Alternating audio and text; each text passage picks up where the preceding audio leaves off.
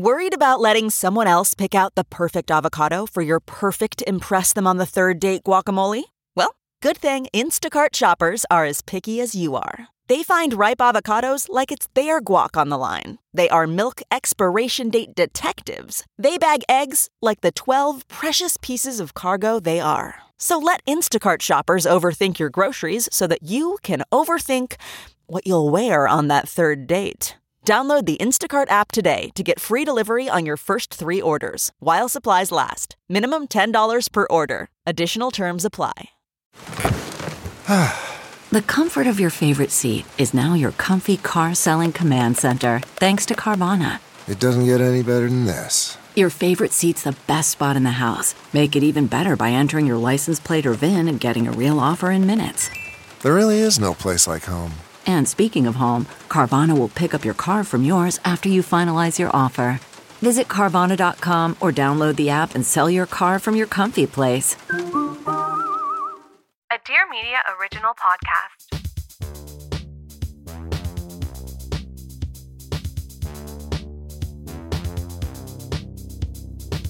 What's up, everybody? Welcome to Wine Face, where we're breaking down everything the experts know about wine in a fun, digestible, and accessible way, because wine is for enjoying and wine is for everyone. I'm your host, Helen Johannesson from Helen's Wines in beautiful Los Angeles, California. And gosh, today I am so lucky to have a guest on who I've known for a few years now. We are colleagues in the restaurant industry. We're both service professionals. He has been just an amazing person on the Los Angeles scene, coming from New York, working at Nomad. Out here, he has his own restaurant that he owns with business partners called Cato. That's right. If you've been to Cato, then you have met Ryan Bailey. He is the person I have been so excited to talk to because he's doing a style of service that's so different from what I do. I've done it before. He's more fine dining.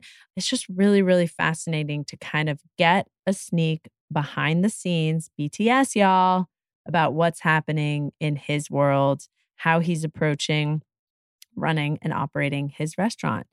So please enjoy Ryan Bailey. I'm so excited you're here. Thank you so much for coming. No, thank you for having me. It's awesome. I feel like I maybe first met you when you came out here to help open the Nomad. Yeah. And that's when I first met you. And it was like the New York big guns are coming into town and like brought a whole wine cellar. Am I misrepresenting this? For better or worse, yeah. I mean, I'm from California, so it's kind of coming home. Mm-hmm. I spent a lot of time both in Northern and Southern California. You're from Sonoma. Originally from the Bay Area and okay. Sonoma, Napa, yeah. But yeah, back in 2017, Make It Nice, which was EMP and Nomad and that whole group took over the old Bank of America building in downtown LA and renovated it. And yeah, kind of came in.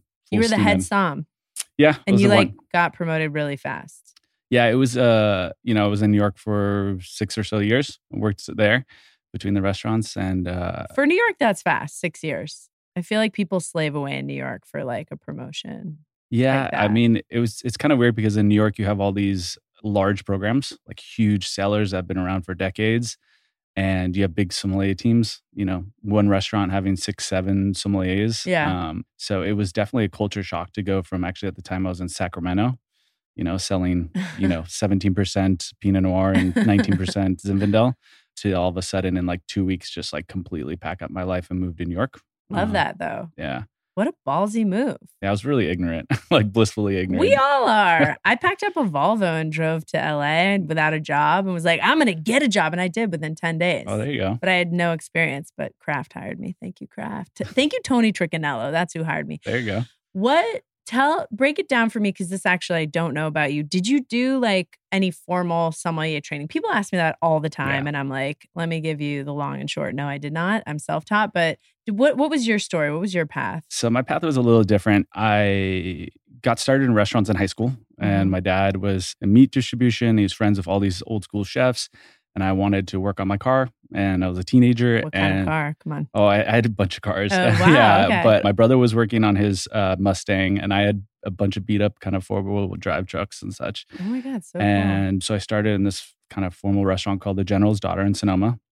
And there was one of like kind of the time period where sommeliers weren't a thing quite yet. There were like at like French Laundry and high-end restaurants, but captains, like the actual like waiters, took care of the wine service. But I wasn't old enough to do that. So I got a fake ID.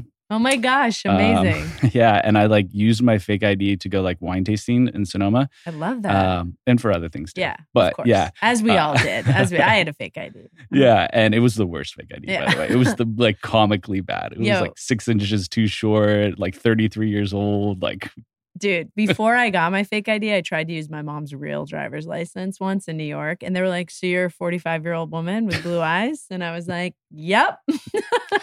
Yeah, mine was worse. Mine was real bad. But I grabbed every book I could and I went tasting throughout Sonoma because these captains were making like serious money every night. They were making, $400 cash walking out. And I didn't think that was going to be my profession. But, one night the chef got really mad at a captain and like kind of like kicked him out. Oh, and I kind of old school restaurant culture creeping in. Very old school restaurant culture. That is not cool nowadays. No, not at all. Yeah. But that used to be how it was. Chefs would yell, kick, scream, throw things. I worked at a place where like a chef did that and it was insane. I had a chef give me like the silent treatment for like 3 months and I was expo. Wait, that's insane. Yeah. I was expo and he just like, I'm not talking to you anymore. You're his partner at the pass. Yeah. Wow. It was pretty bad. But he kicked that guy out that night and that guy happened to be like doing a wine dinner. And so I just kind of just stepped in as an assistant server. And then I asked the owner of the restaurant GM to give me a test because I wanted to be a captain. I was like 19. This is kind of old school where like it was more formal. Yeah. And so they gave me a test and I aced it because I had been studying and reading books. And this is like the OG books, like the books that like you really had to seek out. Dense. Yeah. Thick. Yeah. I feel like I have those books. Yeah. Like definitely dated, but like, I don't know, like Karen McNeil's like Wine Bible. I must have read that like 4 or 5 times back and forth. I used to hit it over my head. Just be like, God, you're so dense. But it was so dense. So much info. So I did that, but I was studying to be a physical therapist and mathematics in college. Whoa. And then I used to drive down to San Francisco actually on my weekends. And I would use my tip money at the bar at RN74, which is amazing. Michael Mina's old Burgundy restaurant. And I used to like with like legit an envelope, like, okay, what bottle can I afford tonight? That's incredible. Yeah. So I'd surf. Do you remember any of the like best ones you got? I remember like a couple early bottles of Clos de Marechal, Nuit Saint George. That was definitely like iconic for me. And at the time, like peak of my budget. Wait, that's crazy that you said that. I just went to our offsite and pulled some 2016 Clos de Marechal today. Nice. So weird. Yeah. All right, go ahead. Yeah, no, but So that's like I had an apartment share because I had a place in Sacramento when I was studying to be a physical therapist, and I had apartment share. What I had Sunday, Monday, and Tuesday nights, I had a bed in an apartment, not even like a room, a bed in this apartment. Wow. And I would surf in the morning. And then there was never tastings, like portfolio tastings in Sacramento. So then I'd do a portfolio tasting in the afternoon, like old school, like Rudy Weiss and things like that. And then I would try to go to like a Dodger or a Giants game. Sorry, not in LA, but a Giants game. And then I would end up at the bar at RN74. And then I'd do it again the next day and then drive back up to Sacramento. Oh my gosh. Yeah. Wait, so fun. Yeah. So you're more like self-taught as well. Yeah. I don't know why I thought that you like, maybe it's the nomad thing or the feeling that in New York, like you have to have had some sort of like stamp. Yeah. But you didn't. Yeah. Well, like, so you're just highly intelligent and like could be like, yo, ask me any question. It was kind of one of those things that at the time, everybody really, because that documentary Somm got into like the court. And on my 21st or like right around my 21st birthday, I took the first 2 exams and passed them because you kind of had to have those to get a job. Wait, same. Yeah. Yeah. And it was interesting because that's how I met a gentleman who was a wine buyer and sommelier who ended up taking over EMP and then hiring me in New York. But I quickly realized that wasn't necessarily my path. Like I didn't align with that kind of culture. So I decided I wanted to like do some writing and private buying and traveling. And I wanted to work on the floor, but I also wanted to help out and try to get my foot in and understand kind of every aspect of wine. Oh, So that's cool. I just kind of reached out in that. I ended up like taking a year off of physical therapy school. Like before I went to my doctorate degree, I decided, you know what, I'm going to postpone that and just let that be and go to CIA. So I went to CIA. That's cool. But I was working at nighttime. So it was Culinary just, Institute for y'all who Yeah. don't know what it's not the CIA. Like we're not at Langley. Okay. This is John Krasinski has not entered the chat. yeah. So Wait, I did that. But so can you still do a crack snap? Oh, my culinary skills are comically bad. I meant with Yeah. the physical therapy, but Oh, yeah, really? Oh, okay. yeah, but also cracking Oh, a yeah, lobster. yeah. I still, like I definitely thought I was going to be a PT and a physical therapist for the rest of my life, but I just kind of saw that there was more opportunity in terms of like diversity of a career and like doing different things at different periods of time in my life by staying in wine. Like your partners are like, please, my neck. Oh my God, Yeah. Ryan, I'm dead. I do everybody in the kitchen. Yeah. Really? Yeah. Oh my God, be careful. Okay, wait. Usually we do you bring, I bring, which is the Yeah. wine. Let's open, and usually I open everything. Do you Okay. want to open Yeah. the first wine that Yeah, you brought? let's do And that. what is it? And why did you bring it? And let's talk Um, about it. I'm going to let you speak because I don't know what it is. So yeah, This is a perfect segue. So you own a restaurant. yeah. Okay. I'm partners with my buddy John Yao and our GM Nikki Reginaldo and Cato. And so moved to LA. Like we said, Nomad and that team at the time was like riding this crazy high of being #1 restaurant in the world and 3 Michelin stars at EMP. And Nomad was like printing money and doing so great. It was crazy. It was crazy. And they came into LA, unfortunately, thinking like everything that we do in New York is successful. So it's going to be successful in LA. And But it was downtown LA. It was downtown. Which was having a moment, I Yeah. will say, but like not really. It just was huge. It was They huge. should have gone to like the where like the bungalow San Vicente bungalows Yeah. are. Like that kind of vibe would have taken off way So more. it's kind of crazy because there's actually like an interesting, like the city had given a tax break to all these businesses, specifically hotels, to develop the old theater buildings off of Broadway and around Broadway. Oh. So that's why you saw the Ace, the Proper, the Hoxton, the Nomad, all Oh. these hotels open up is because they get huge tax break. And that's why that kind of hotel strip started up, despite there not necessarily being a demand for it, and especially not a demand for like fine dining there. But they were making New York phone call decisions saying like, hey, this works in New York and this is going to work in LA. And the people in LA, including myself, were like, you know what? Like, hey, LA is a completely different town. Like it has its own feel. The people want their own thing. You can't just plop another concept from New York here. And that's, the end of the story. That's kind of why it like didn't really succeed, is because But it's still open? no, it's closed. Oh shit. Yeah, Wait, so where have I been? Yeah, it closed. Not going downtown. I've had many a drink on the rooftop. Yeah, it it's was nice. lovely. It was beautiful. Yeah, It was a gorgeous really, building. really nice. But that opened up the opportunity for me to partner with John and Cato. And so, yeah, we had a tiny restaurant. It was 900. You're in a new space now, right? Yeah. It started in a strip mall Yep. and it's like Taiwanese influenced, like refined dining. How would you describe it? Yeah, Am I it's- butchering that? No. It's definitely Taiwanese American. It's influenced by John's upbringing in San Gabriel Valley. Ugh, amazing. It was 900 square feet and 7 employees. John really figuring out what it meant to just cook in the old space in West LA by Sawtell. And then for 3 years, I must have looked at over 100 buildings. We worked on certain properties for months. We did a raise, a business development. We really tried to figure out what the next steps were, but that was during COVID. And so there was a lot of unknown and not a lot of people super excited about opening a restaurant during that time. Yeah. Did you do like, did you take out? What'd you guys do during COVID? We had Did a you little pivot? patio. And yeah, the team was lean enough and we had enough demand because we had just gotten LA Times #1 restaurant Yeah, I and a Michelin remember. star, which was like a feat because there was no beverage program. There was literally no beverage program. There was mostly just Nikki doing service in front of house most nights. And, it was definitely a sense of discovery and what Cato was. And then to make the jump this last year, which is like astronomical, we went from like 900 square feet to 5,000, 7 employees. We got like over 40. Whoa, that's a huge jump. Yeah. And then opening up, and nobody was opening up because of COVID. Really, it was kind of a little bit of a slower time. So then every critic and every person was like, okay, like in the door within 3 weeks. It's kind of messed up. Yeah, it was How tough. has it been growing into that space? How does it feel? It feels good. Yeah. It feels good, yeah. It's amazing. I have an incredible bar director in Austin Hennelly, so we have an amazing bar program. Yeah. We went from 0 to probably about 2,500 wine selections. I know. That's quite a leap.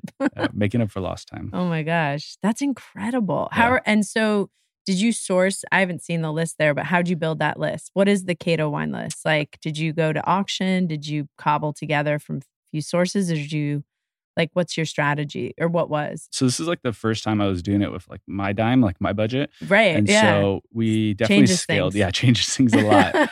But we, at Nomad, we had a humongous list. We had, 4,000 selections. We had one of the largest champagne programs in the world. And I was buying from like 40 plus distributors. And that I quickly realized that just communicating with that many people was overwhelming. Yeah. So I've like limited it and brought it down to just a handful of people who have really supported me over my career. I love that. And then it was frustrating for me when you open up a restaurant, like looking at an opening list and it just being the current release and or just the previous release. Yeah, it's so hard because there's no aged wine. You have to start aging it. Yeah. Yeah. Which is fine if you have a casual restaurant that wants to have like quaffable, like juicy, young, vibrant wines, or people are drinking wine to like drink wine. But at like the fine dining level, they're really talking about like how it pairs and how it works with the food. You got big dogs going in there. Yeah. You got your tasting menu. Yeah, tasting menu of a couple of flights. So I wanted to find a lot of vintage. So I did a lot of auction buying, a lot of private seller buying, a lot of library releases. This is all like ways of putting wines on your list that, have 5, 10, 15, 20 years of age so that like somebody walks in and they're drinking that bottle in that moment, that it's actually ready to drink. It's really just so special. God, I got to go to Cato. Everyone who's with me, we're buying out Cato. Okay, I want to hear about what's in the glass. Oh, yeah. You guys have your own wine. You make a wine at Cato. It's really tasty. So I've been drinking it. Yeah. So even before we had the space and a liquor license, my friend Mike Lucia, who was a winemaker up in Mendocino / Sonoma. He's got 3 labels. The like lower label is SOK, and that's like retail like $10 to $15. He's got a label called Root Down, which focuses on Jura varietals. And then he bought a property up in Mendocino, way up in the mountains, completely by itself, called Cole Ranch. And Cole Ranch was the only single AVA vineyard in the U.S. And that's just saying a fancy way of saying like it is so different from everything else that surrounds it that the government said, okay, you can have your own region. Sick. Yeah. That's amazing. So yeah, I was so happy for him because he definitely is like self-made winemaker and like worked his way up. And he's just such a cool guy. And he approaches wine the way I like to approach wine, which is like a very non-dogmatic mentality. He is trained classically, but like not UC Davis, Fresno State. He makes his wines very natural, but his cellar and his like facilities are super clean. He works clean. There's a difference. That's what people don't understand. Yeah. You got to clean.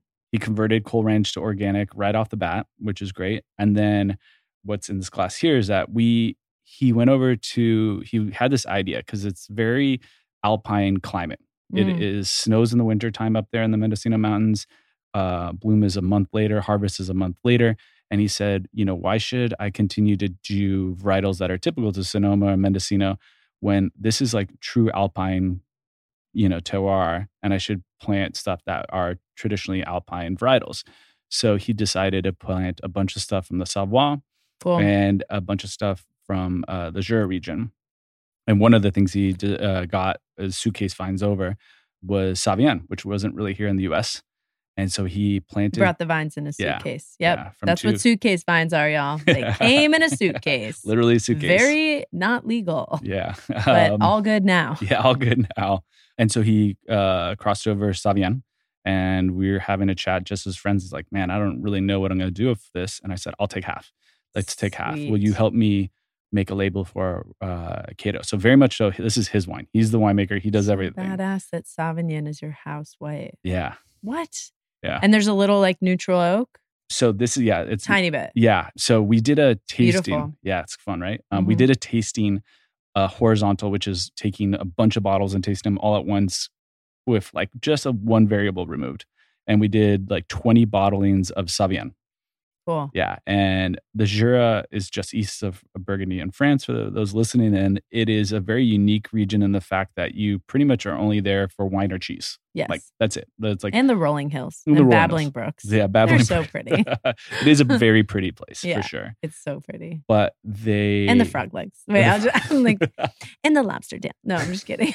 But a lot of people didn't know what wines of the Jura were for a long time because you might have heard of like vin jaune, which you like cook with like typically like mushrooms and morels. Deglaze with that shit. Yep. So good. And you have a lot of stinky cheeses made there. So they make a really strong style of wine there. And so essentially when you're there white wine wise, you can make a style of wine that is called Uli, which is like bright, crisp, topped off and like what we're drinking right now. Or you can make a more oxidative style Sous-Bois, like a more sherry-esque style wine. So we decided after tasting all this Sauvignon that we wanted to do an Uli, like a bright, crisp style. And Sauvignon's really unique. The grapes, they're kind of, it comes from the Traminer family. So the grapes are like green and have very thick skins. And the bunches are like really hard and they look like little foxtails. So you get a lot of extract, but you have a lot of acidity. So it's high acid, really, really bright and crisp. And then you have a lot of character from the skin itself. And in this case, it's like, to me, it's very herbaceous, kind of like Gruner Veltliner or like Sauvignon Blanc. But so pretty. Yeah, but like in a nice think of like all the herbs that you would use in Taiwanese or Thai culture, like cuisine. Yeah, because I think if you did the oxidative Sauvignon, like the under the veil, I don't know if it would pair as well. Like I think it would like butt up against what the food moment you're trying to have. So you can only drink this at Cato. Yep. That's it. Yep. This is like bottle number 5 open. Oh my gosh. Yeah. And do you sell it by the bottle or by the glass too? Or is it in the pairing? It's going to be in the pairing, by the glass, by the bottle. This is new. Yeah. This is just coming out. This is literally this is like literally the 5th bottle we've opened. Oh my God, up. it's so good. Congratulations. I'm like, can I buy some? Got to go to Cato. But it's cool because it's like very unique because there's not very much Sauvignon in California. No. Actually, there's just 2 plantings. Mike traded some of the vines to another winemaker for a Savoie varietal. And then I'll hand it to you. John's grandfather, in our bar, we hang some of his paintings and they're absolutely beautiful. Is this one of them? Oh my God, the label is gorgeous. So we took those paintings and hung 3 of them in the bar. It was the first like design thing that we decided to do in the restaurant. And I love it. And John was very close with his grandfather. And when he passed, he left these paintings to him. And the first thing I told John was like, we need to get these digitally copied so that these, like, if anything ever happened to them, we could like still have them. Yeah, like restaurants fire, etc. God forbid. Know. Yeah. How do you approach food and wine pairing? Because it's a huge part of what you do. Like, what percentage of diners are going for a wine pairing? A lot at our place. Yeah. I'd say about 20 to 30% are doing the wine pairing. Another 10 are non-alcoholic pairing. Cool. We did a lot of those at Tuamek. Yeah. I always found that interesting. It's fun. Yeah. Austin's NA pairing is great.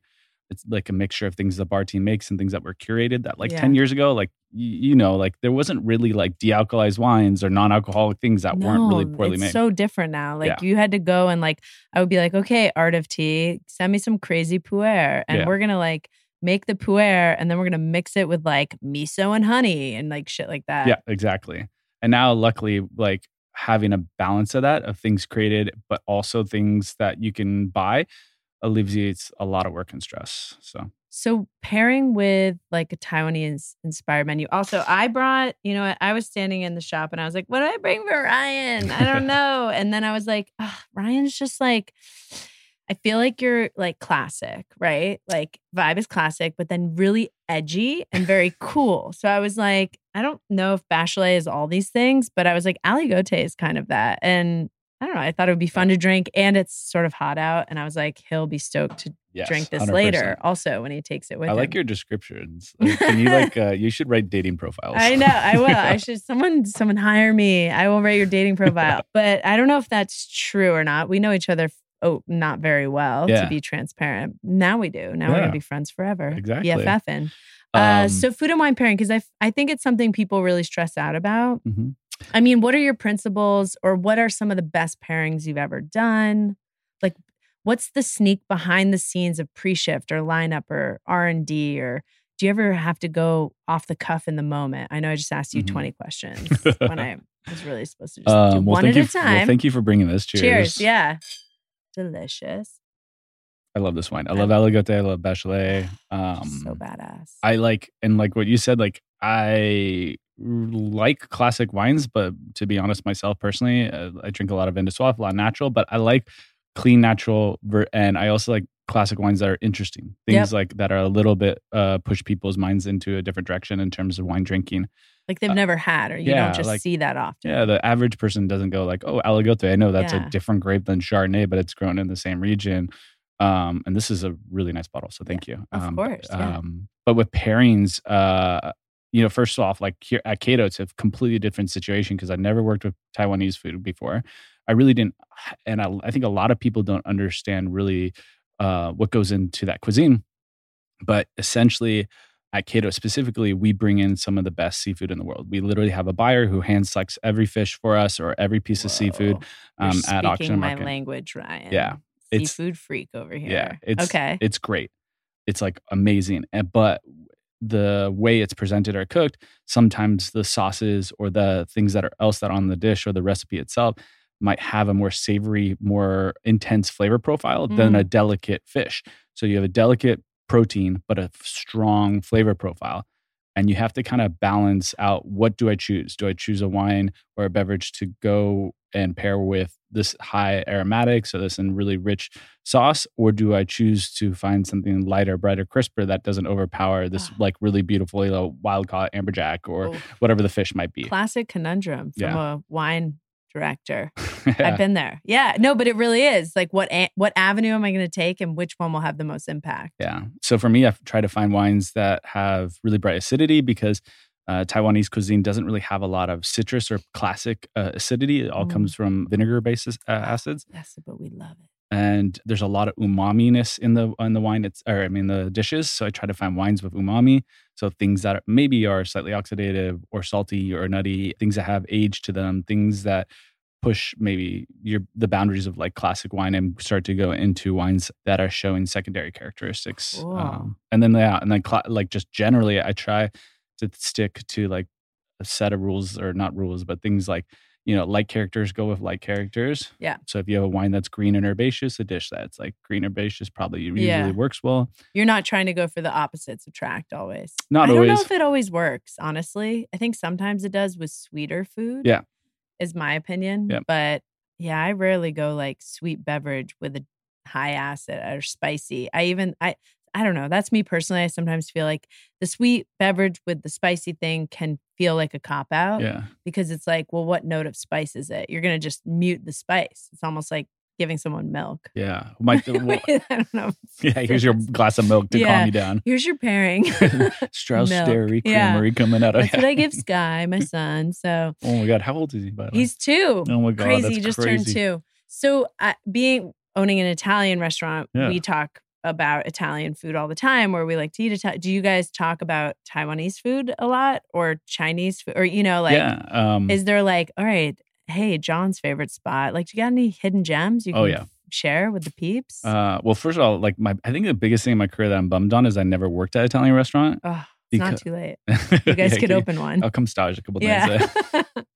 But because like in Italian cuisine, like the food and the wine just like classically have always been paired together. Like I never think of like going to an Italian restaurant and be like, I'm gonna have a beer right now or a cocktail. Like I want a bottle of wine. Yeah. And like there's a lot of regional pairing too there. Oh yeah. Yeah. Grows together, goes together. Yeah, exactly. Which in Taiwan is definitely not the thing because all the liquor production was controlled by the government up until recently. So but yeah, in terms of like going out, like so this is a kind of crazy thing. When we moved from the west side to the east side, and some of the people we talked to were like, you're crazy.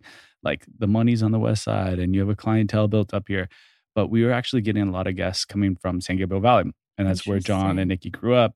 And it just felt natural to move a little closer to SGV so that the people who had been supporting us and driving an hour plus to get to Cato in the beginning could have a little easier commute. Yeah. So that's why we ended up in the Arts District. We're really happy with that. But also for us, we live there. John lives in Arts District. I live in Arts District. And it's 10, 15 minutes drive to SGV to go get food in SGV.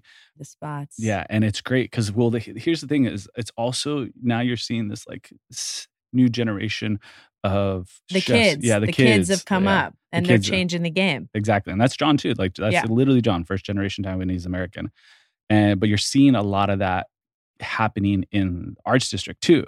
Like Oh. obviously Ori and Genevieve like really put the Arts District on the map in terms of Bestie and Of Bavel. course. And then you had great restaurants like Damian open up. I love that place. Yeah, so beautiful. There's incredible restaurants all around, but you're seeing like, Kat and John at Yongbun open up, Mhm. like one of my favorite restaurants right now. You just had Yes open up. You have Yeah. so you're seeing like Dying to go to Yes. La Cita. La Cita, exactly. All this incredible stuff happening on the Chinatown Arts District, east side of downtown LA, which is really exciting to be a part of. Yeah. Even in the row itself right now, like I kind of feel like we found like our forever home because Chris Bianco reopens up Bianco. You have Picanico there for incredible karage. Then Yeah. Bianco opens up his second place. We have Brandon at Hayato doing amazing food that you'll never get a seat at. Sorry, everyone. Yeah. Just don't get your hopes up. Yeah. Yeah. He's a friend, and I would never ask him for a seat. Is it just booked out forever? It's hard. It's tough to get in, but Like months. it is a very inspiring dinner. I'll tell you Really? that. Okay. Yeah, it is very inspiring. I'm inspired. I feel like I need to go to the Arts District tomorrow and just Yeah. like eat food. Yeah. I don't think my schedule will permit that, but fuck A lot it. of kid-friendly restaurants. Dude, no, we'll take the kid anywhere. Probably not to Cato, but I'll just strap the baby Born on and work service, and yeah, you can that enjoy kid, dinner. he's way too big for baby Bjorn. Oh, He's really? like off the charts in height. So people think he's like 3 or 4 and he's like, dinosaur? I have no concept of children's ages. Children. They're all, Yeah. it's hard to tell. I Yeah. think it's really hard to tell. Wait, so I have a couple questions. Beyond Cato, do you guys want to do anything else? We thought about it. Yes, 100%. One of the things about doing fine dining that's a little bit of a bummer is that the quality ingredient that we do and the style of service and what we use dictates a higher price point. Expensive. It's expensive, and the entry to barrier is high. And we started recently, or about 5-6 months ago, doing an abbreviated tasting menu at the bar, which is great. So I've that heard there's about this. yeah. But it is 1000% in our aim to do something more casual so that we can bring in people to enjoy John and our team. Like we want to support the people within us and build them up and give them opportunities to cook as well as we grow, but something at a lower price point so that it can be more casual and people can come in when they want to come in and not necessarily like plan. More accessible. Yeah. Way more accessible. I cannot wait for that as well. Now highest on my list is to go to Cato. When we get back, I have to go on a trip, but when I get back, my husband and I are going to come. So if you're in LA, you know that the writers are on strike. Yep. How has that affected your business? It's affected us. Like things, I don't think people realize how interconnected Hollywood is to every single business pretty much in LA. Yeah. So if Hollywood slows down, everything slows down a little bit. Maybe not an insane amount. There's still other avenues of business, but how has it been for you guys? You definitely see it. I think, we have a lot of regulars in the entertainment industry. We get a lot of people who come to Cato who are creatives in general. Cool. Fashion, art, design, and definitely in production and writing, directing, being in movies. And what I think a lot of people don't realize is how big that industry, like the impact is on LA. Somebody's told me it was like something like every day the writers are on strike is like $30 million lost in revenue for the city and all that. But the biggest part is it just puts an unknown. It's like when you have a whole industry that is like, okay, we're stopped right now, but like when is it going to start again? When it starts again, is it going to be the same? It's crazy. I think that's what people don't understand about restaurants and hospitality is we can't predict tomorrow, right? Like there is very little forecasting except for historical data of like, what did I do in sales last year this day? But I think there's so much sensitivity to that. It's so hard to like figure out how much you're going to pay people or like all these things. It's insane. Like, and the writer's strike sort of, I don't know, we've been talking about it because it brings that unpredictability to another level, especially if directors strike too. Yep. And that's what it's looking like too. Yeah. And the actors or something. I don't know. Whoever. Everyone's striking. I'm going on a strike. I believe in a strike, by the way. Fine. Go for it. Yeah. I totally want to support them fighting for their rights and for their pay. And it just, like when people outside of LA, I'm pretty sure you probably have a lot of listeners that are outside of LA. Think like, okay, what is the first industry you think of in LA? Hollywood. Yeah, exactly. Yeah. Okay. What's your favorite like day off meal? Like, what do you like to eat? Do you like to cook? Do you like to go out? A little bit of both. Like I like coffee. I drink a lot of coffee. Okay. So I definitely plan my days, like my day offs around like, okay, what coffee shop am I going to go to? When am I going to have coffee? Interesting. Yeah. So that's usually how I start the day off is like, okay, I don't have to like rush a cup. I'm like a cup of coffee. I'm going to like do something nice. Like Arts District, we're like, I think it's like, other than Sunset, maybe like the most like caffeinated area of LA. Oh my God. Yeah. Yeah. So I try to go like, I'm lucky to live like right by Eightfold and Verve, and there's a Maru coffee right there, which is great. On Love, Sunday at Smorgasburg, there's Be Bright. There's like great coffee. Cool. So I definitely do that. Have you been to Dayglow in West Hollywood? Been to Dayglow. Really good. Yeah. That's some really good coffee right there. There's one in Silver Lake too. Oh, those Slayer machines are so hard to dial in. Dude, the coffee is so good. It's really special. So yeah, that and so then you get all hopped up on get all hopped up in caffeine. Cappuccinos. and then like like you were saying, writing restaurants is hard. This is the first time that I have been in charge of everything in terms of operationally wise, from, logistics to finance to accounting to design to forecasting and planning and all that. So my weekends, like I spend a couple hours here or there, like definitely working, doing admin, catching up on emails. You have to be careful when you run a restaurant. The margins are so small. Yeah. You got to be careful. Yeah. And then I work the day during operations, and at nighttime I work the floor as a sommelier. So it doesn't really allow for a ton of time. But on my weekends, like I said, like I think there was a streak of like maybe like 6 weeks I was eating at Young Bun and Arts District every weekend. It's really good. It's good. I like them. I like the food. It's good. It's good. It's tasty. It's fun. I like the whole thing. Yeah. I agree. Ryan, before we go, I like to do a little rapid fire now. Are you down for the rapid fire? Mm-hmm. Let me see. Sorry, I was talking and not drinking this incredible wine. It's so good. Well, I'm going to send it with you so you can drink it tonight or tomorrow or whatever you want to do. We'll trade wines then. Okay, amazing. Sauvignon. Yeah. All right. You ready? You're prepared. Look, you pulled the laptop out and everything. I got it's such easy questions. I was like, I can remember these, but then I was like, you know what? I don't want to mess it up. Okay, white or red? White. Light or full? Light. Ooh, orange or rosé?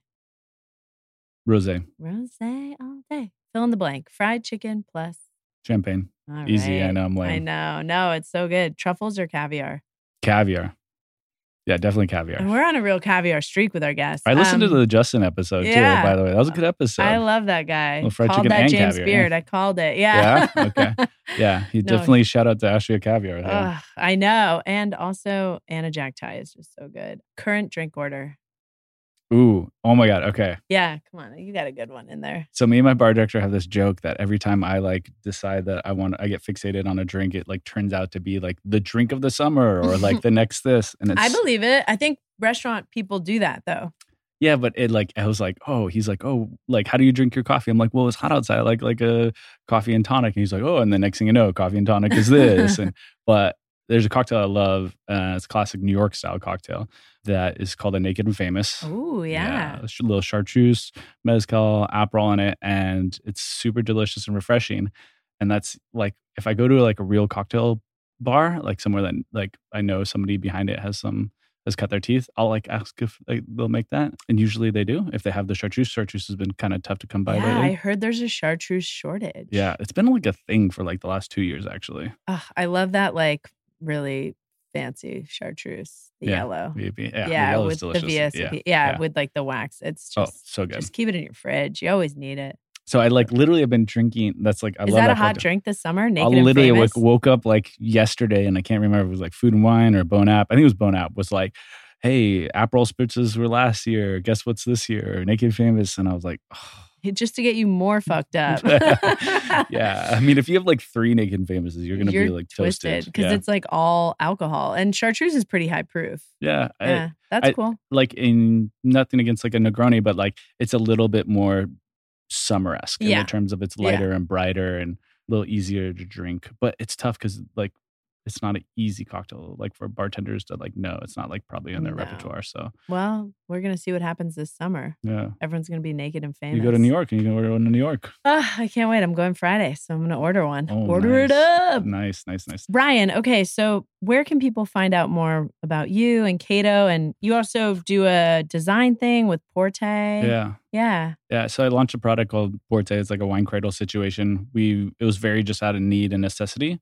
And then it kind of took off. But I'm also like trying to run a restaurant. So it's a little on the back burner. But yeah, I do some writing from time to time, different couple of publications, freelance, and an app that I helped with called Star Wine List. That is just like a little guide. And then, yeah, at Cato, like I said, 5 nights a week, I'm on the floor working. So go to Cato if you want to find Ryan. Yeah. I love that. Yeah. We're like I said, we're at the Row downtown in Arts District.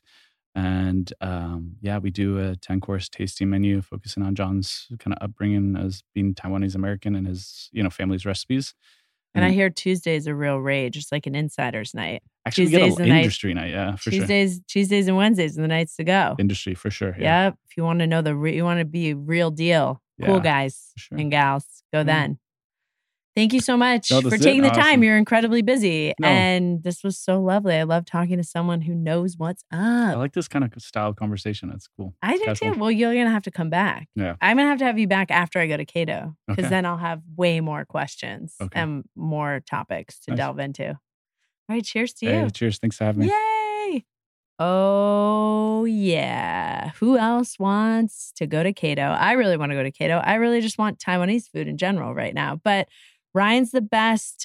Please go and check out what they're doing. It's really, really unique, really special, and award-winning. So there's enough reasons to go. I think having him back after I go to Cato is going to be very high on my list because we didn't even get to delve into that side of it. I am not a firsthand experienced person, so we got to get into it. But if you guys want to go visit, just be like, I heard you on Wine Face, yo. I got to come in.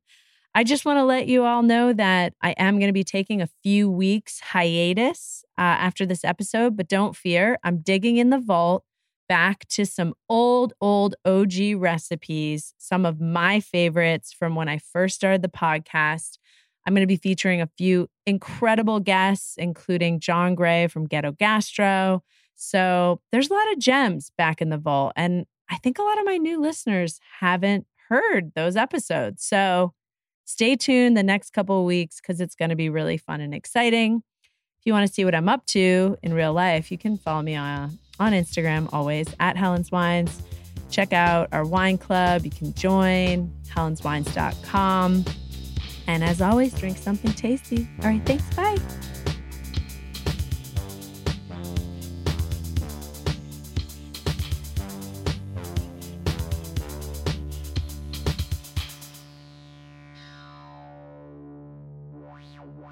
Wow.